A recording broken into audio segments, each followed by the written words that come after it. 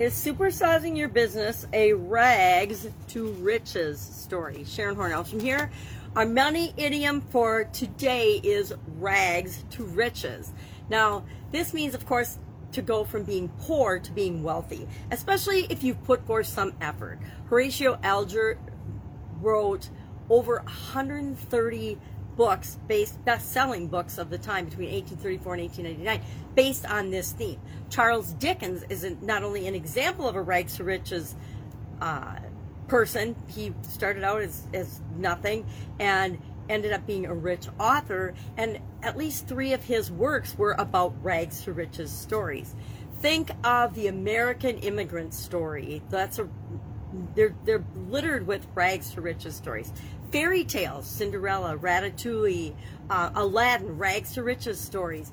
We love rags to riches stories. It's in our DNA to want to see people struggle and then survive and take the struggle that they've lived through and make it an advantage to achieve the things that they want to achieve in their lives. All of us, any of us who have started our own business, have had some struggles that we've had to overcome.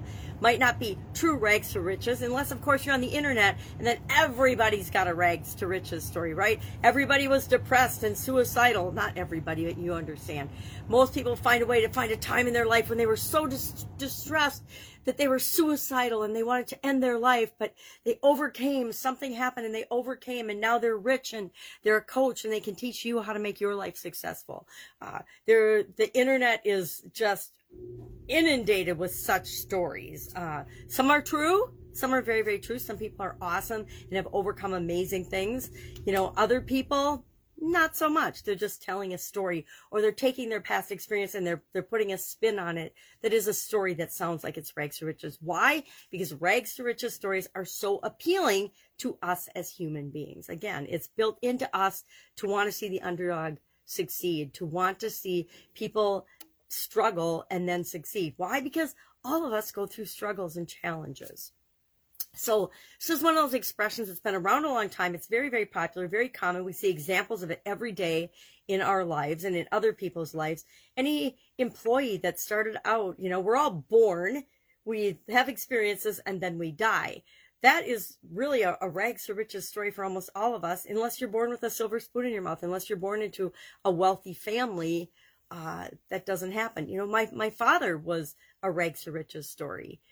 He was born in much poverty and created an incredible life for himself and for my sisters and myself and my mom and us kids. And for a lot of other people, he had a positive impact on literally tens of thousands of people through his efforts. Again, he came from an immigrant family. So many rags to riches stories do. So, I think J.K. Rowling is one of my favorite. Arnold Schwarzenegger, Leonardo DiCaprio, Oprah Winfrey, Steve Jobs. I mean, we could go on and on and on. Elon Musk. There's so many people that were born just like the rest of us. We were just born, and then we decide what we're going to make of our life. So I'm curious, is your business, the one that you're growing and supersizing, does that have a rags to riches component? Did you start out with very little or nothing? Or, did you just start out with an idea? What is your rags to riches story? Curious to hear those today. Share in the comments below. Maybe someday I'll share mine. I'm not sure I'm a true rags to riches. I always, of course, I've had hardships and challenges along the way.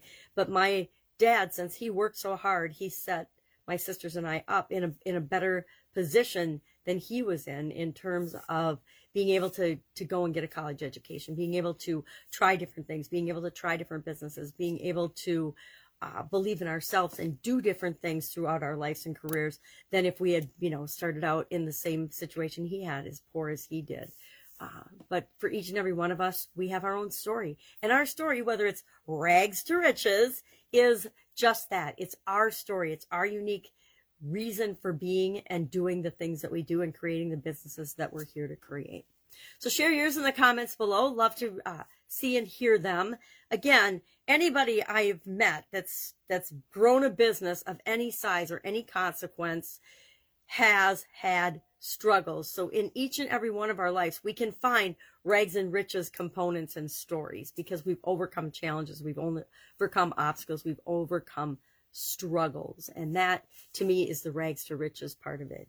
And that's what causes us to create and have the businesses that we want to supersize, is that we have overcome, and it means that we want to help other people so that they can overcome and create the lives that they want as well. We want to be an example for them. All right, have an awesome day. I will, of course, be with you tomorrow with another money idiom for the month of November. Any questions, any money idioms you'd like to know the origin of? Hopefully we can find the origin of them better than the time-related idioms. Time-related idioms, maybe since time has been around since the beginning of time, it means it's harder to pinpoint when they actually started or became popular. Remember, the internet's only been around for a couple of decades, and so the ability to track things and keep track of information is changing massively now, but it wasn't always that way. All right, have a great day. I'll be with you tomorrow.